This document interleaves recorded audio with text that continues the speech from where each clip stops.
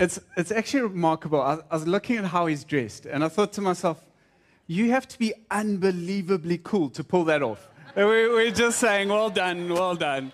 Anyway, it is great to be with you. I want you to all stand. I'm going to say, he is risen, and you're going to say, he is risen indeed, okay? I had to educate the first service. You guys look smart. He is risen. He is risen indeed. Well done. Grab your seats. It is so good to be with you. It's very funny. My house has just gone like from one little sickness to the next, and the stomach bug was the thing this morning. Right now, all the meds have kicked in, and I can feel my stomach is like cement. Where in the first service, I was like, don't move too much.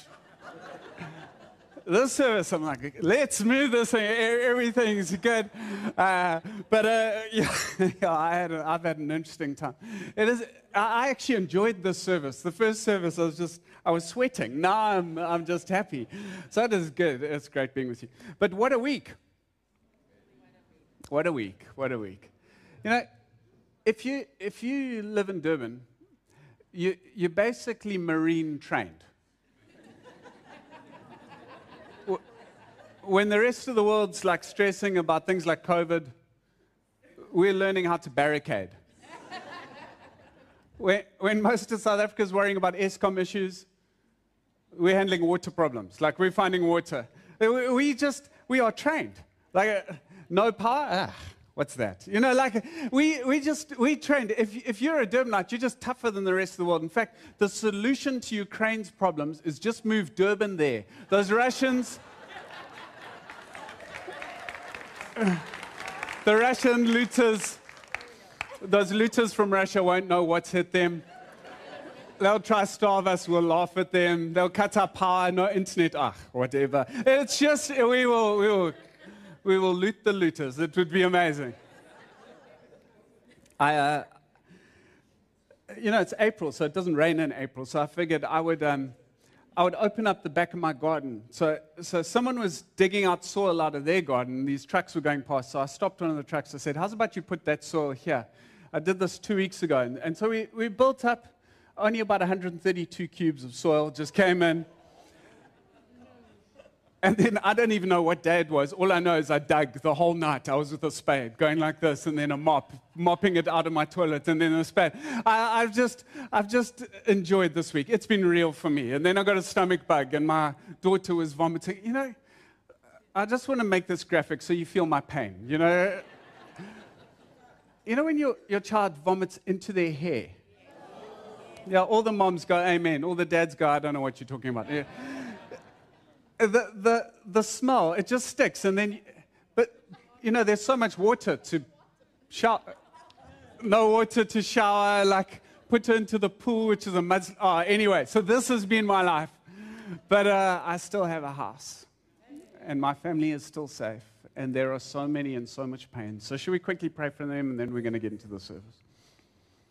So Jesus, I thank you for the grace that is on us who are fine.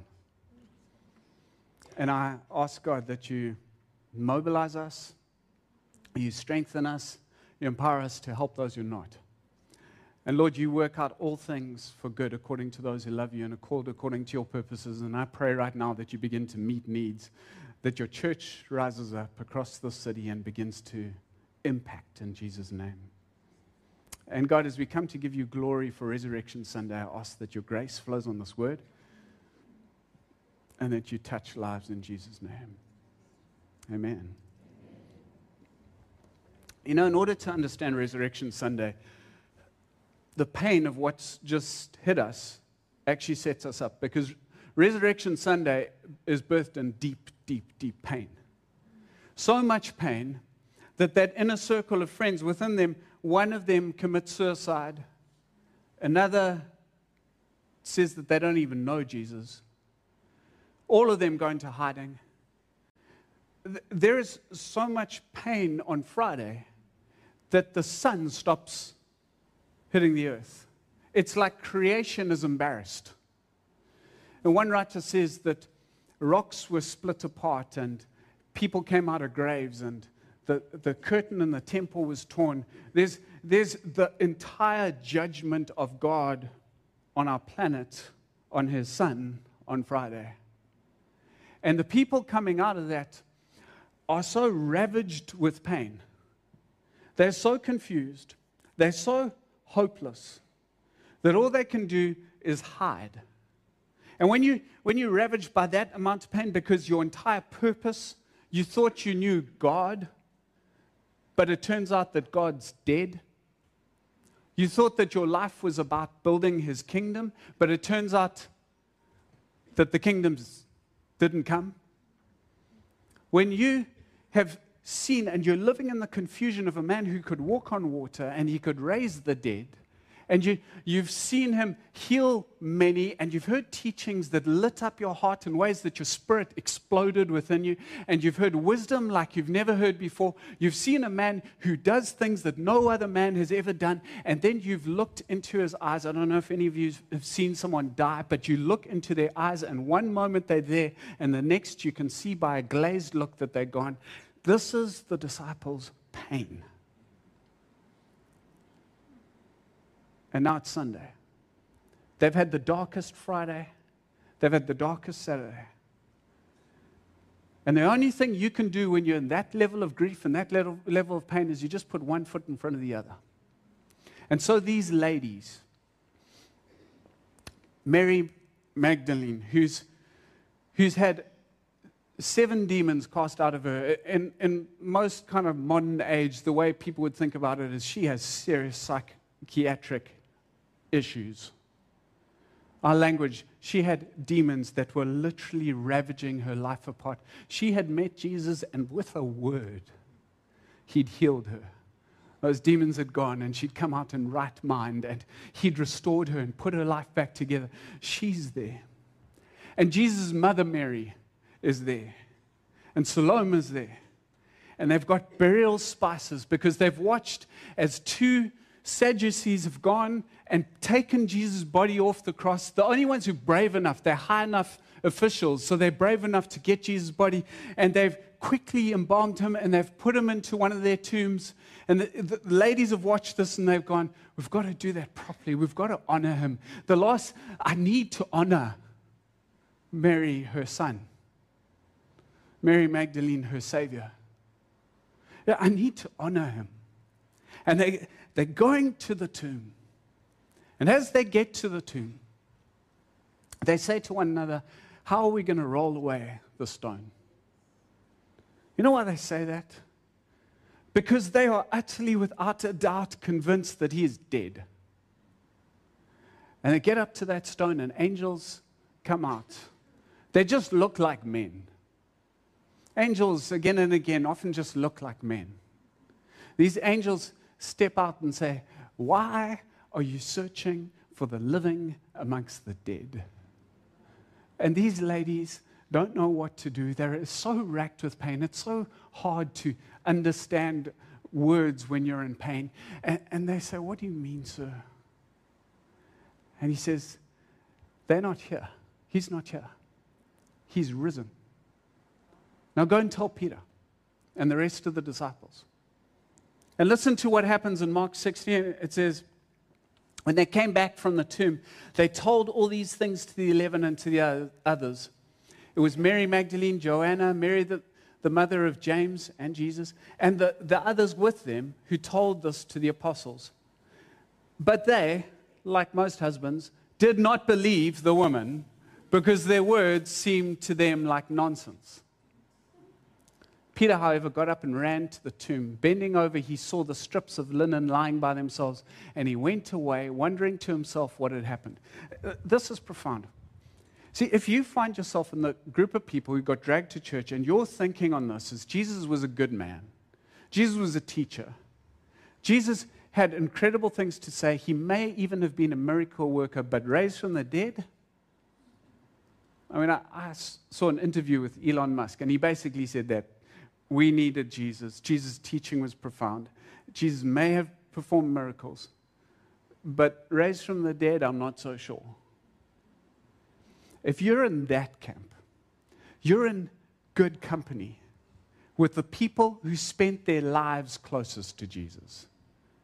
Peter, I mean, think about this. Jesus had told him a number of times, I'm going to die, and on the third day I'm going to be raised from the dead. Peter still looks at the empty tomb, sees the linen folded up, and goes, he's dead. And then Peter takes the rest of the disciples fishing, because you always go back to where it's safe when you're in pain. He was safe from the Pharisees. They couldn't get to him on the lake. He was safe because he felt like he had purpose again. But basically, he was hiding from his pain. Now, you've got to ask the question.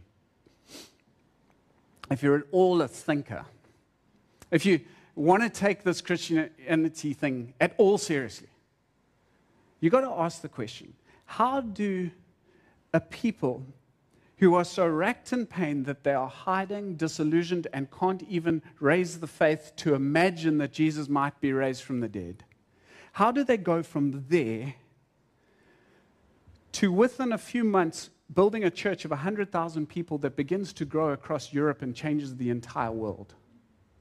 How do you have a group of people who, on this day, are so scared of the Jews that they won't go anywhere near people? They are hiding from people. And 20, 30 years later, almost every single one of them and 500 others are martyred for saying Jesus resurrected. How do you see Jacques Callas batting with no hair at all, and then Jacques Callas retired with a full head of hair? You know, between the two, there's a how. What just happened? How did my mate, who looked like he was malnourished the whole way through school, 2 years after school, come back and be twice as big as me? How? What happened? What happened? Paul tells us what happened. And he says this, it's in 1 Corinthians 15. He says, I passed on to you what was most important and what has also been passed on to me. Christ died for our sins, just as the scriptures said. Who was buried, he was raised from the dead on the third day. Just as when he says scriptures, he means Old Testament. He's digging back into the Old Testament. Just as the scriptures basically predicted. Then he says, he was seen by Peter and then by the 12, and after that he was seen by more than 500 of his followers at one time, most of whom are still alive, though some have died. Then he was seen by James, his brother. Let's face it. If your butt was God, would you even admit it? This is James, Jesus' brother. He's going, I saw Jesus, he is God.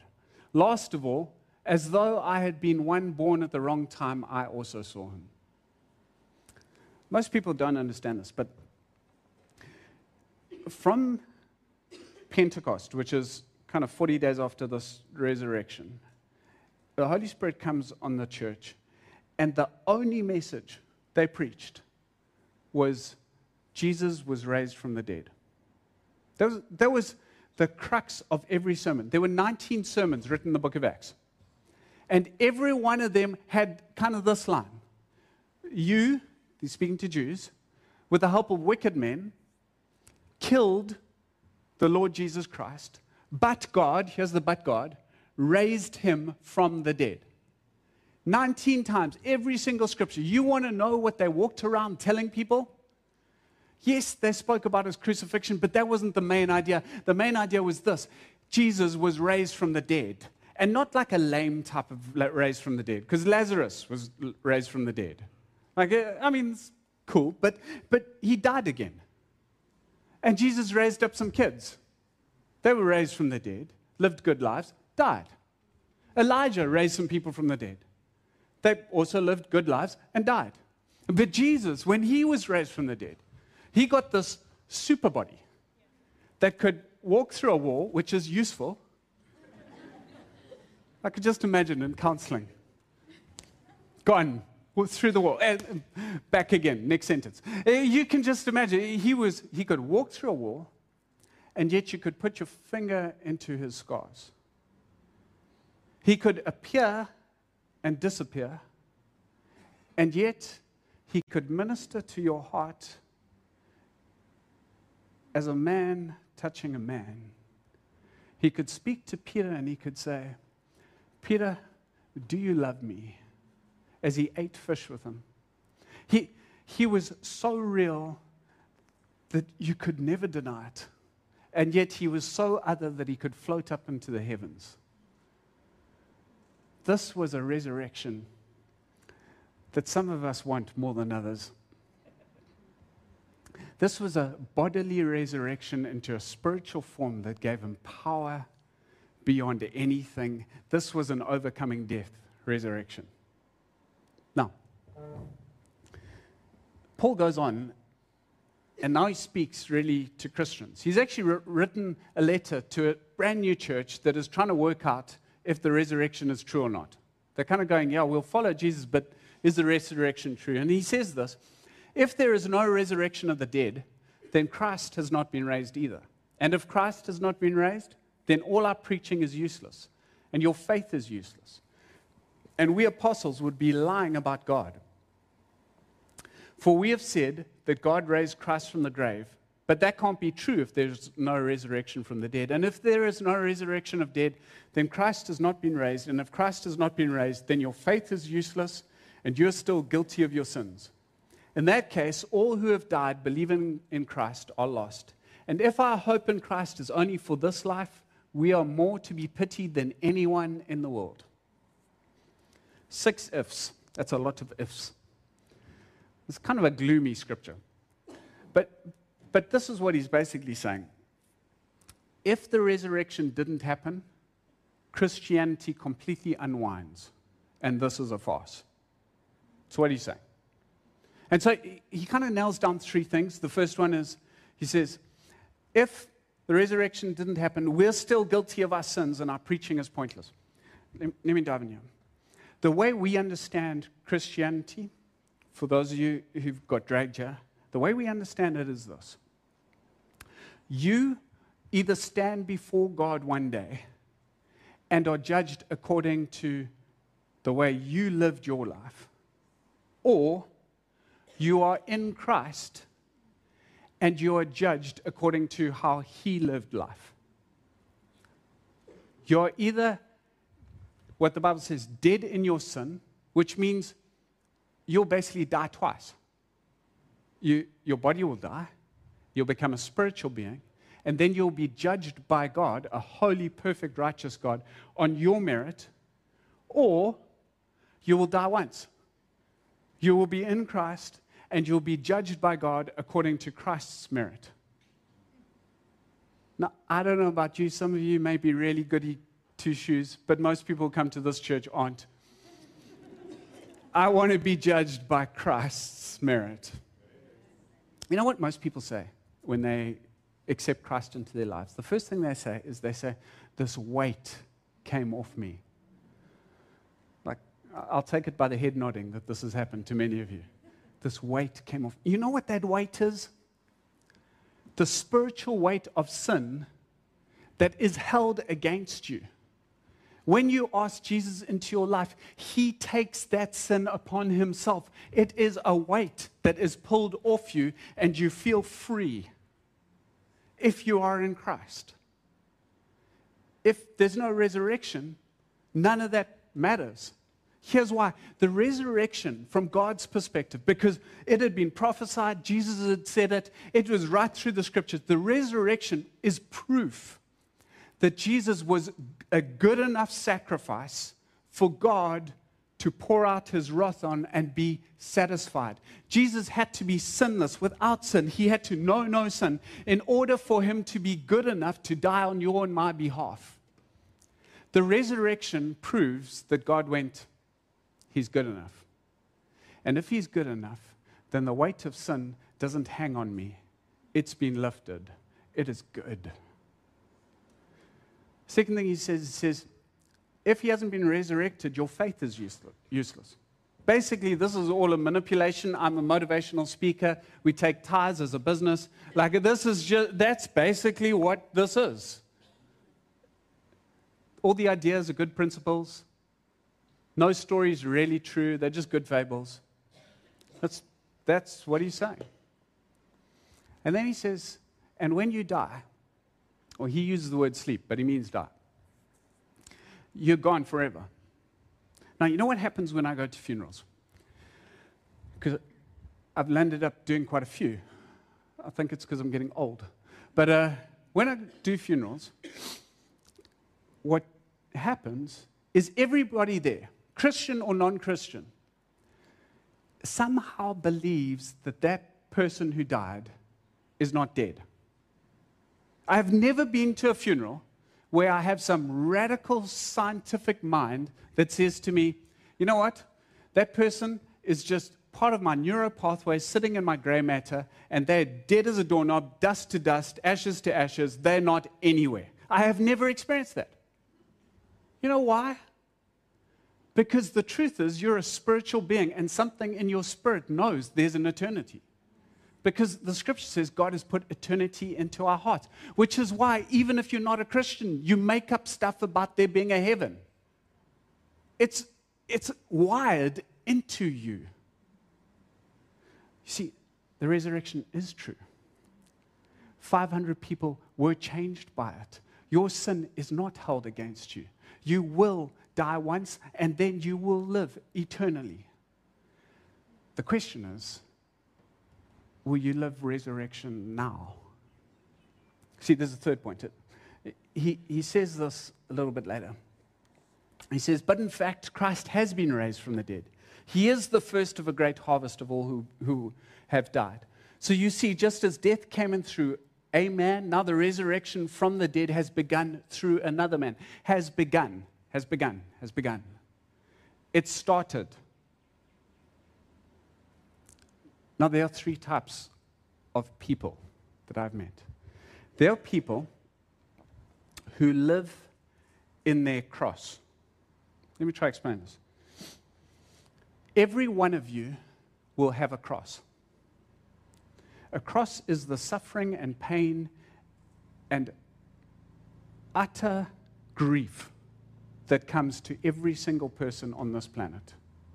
It doesn't matter how privileged or unprivileged, how white, black, colored, Indian. It doesn't matter where you got your degree from. It doesn't matter how you have lived. You will experience your cross. It will not be like Jesus' cross that was completely unfair, but it won't be fair.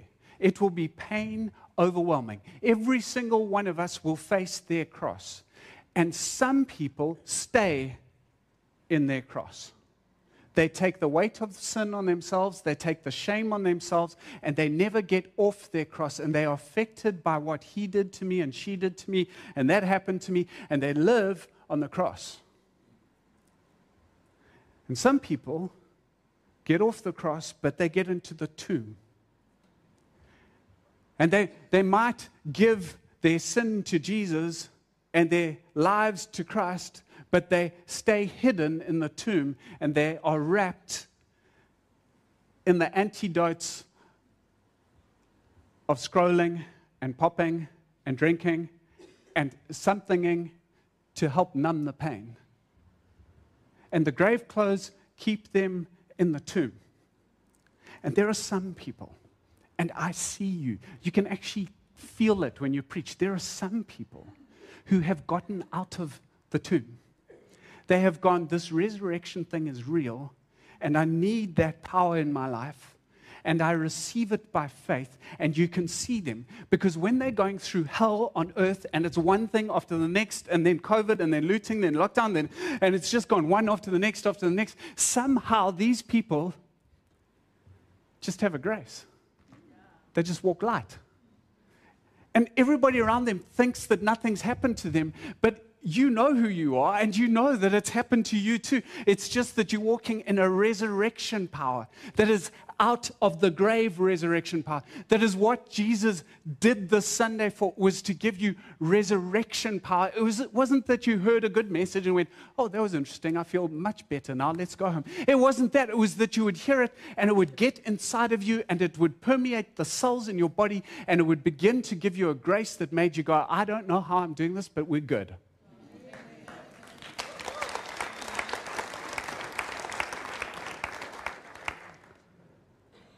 And God wants to give resurrection power.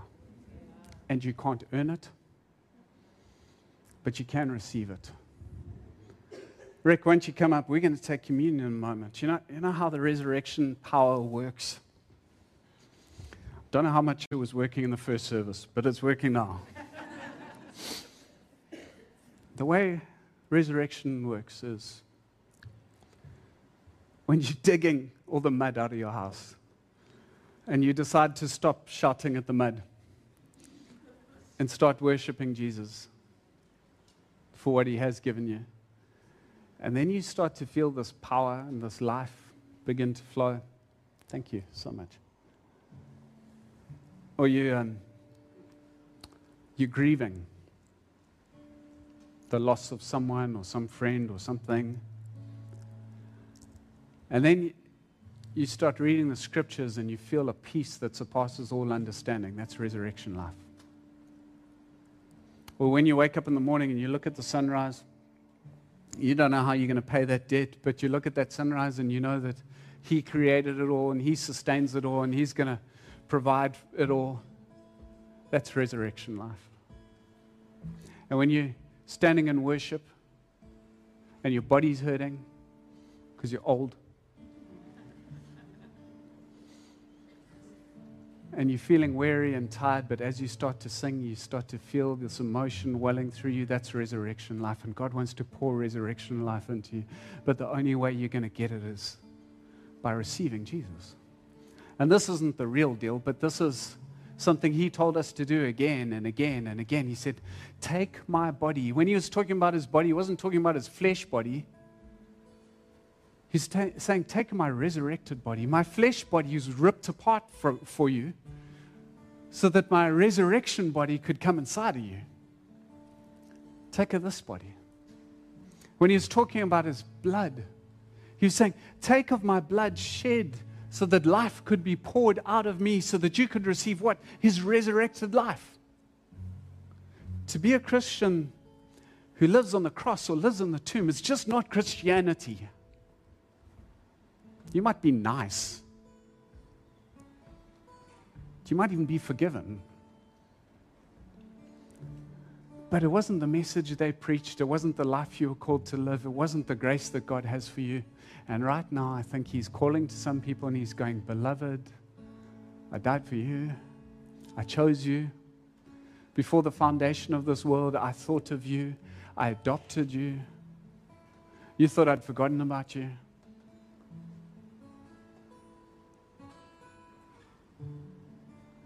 Right now, if you're not a Christian, some of you are feeling this burning in your heart. It's God going, I've been chasing you from the day you were born. When are you going to let me in? I've been tapping on this heart, and man, you are stubborn. When are you going to let me in? When are you going to let me change your life? And so before we take the communion, can I ask that you bow your heads and close your eyes? There's a sense of the presence of God. And if you have to make peace with God right now for the forgiveness of sins, won't you just lift up your hand and say, Jesus, please come into my life. Every head bowed, every eye closed. I see your hand. I see your hands. Oh, so many hands. I see so many people. I see your hand. See your hand. See your hand. See your hand. You just pray this prayer. Lord Jesus, thank you for going to the cross for me and as me so that God's wrath could be poured on you instead of me. I ask that you come into my life, be Lord and Savior of my life. And Lord, change me with resurrection power. I ask this in Jesus' name. Oh, that is so cool. Now we're going to take of this bread, this body broken for you. And if you put up your hand, just well done, well done. This is heaven celebrating. I'm pretty happy. It is good. And you can just break that as Christ's body was broken and say, thank you, Jesus, for your body broken for me.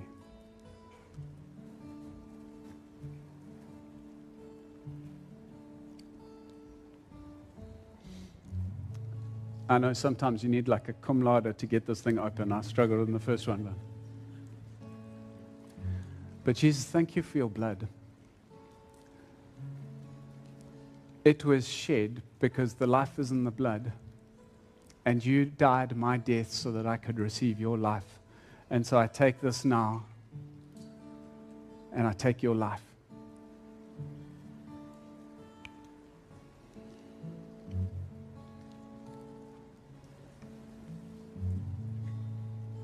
And now, God, maker of the universe, sustainer of all things, may your grace be upon our community. May your love fill our hearts.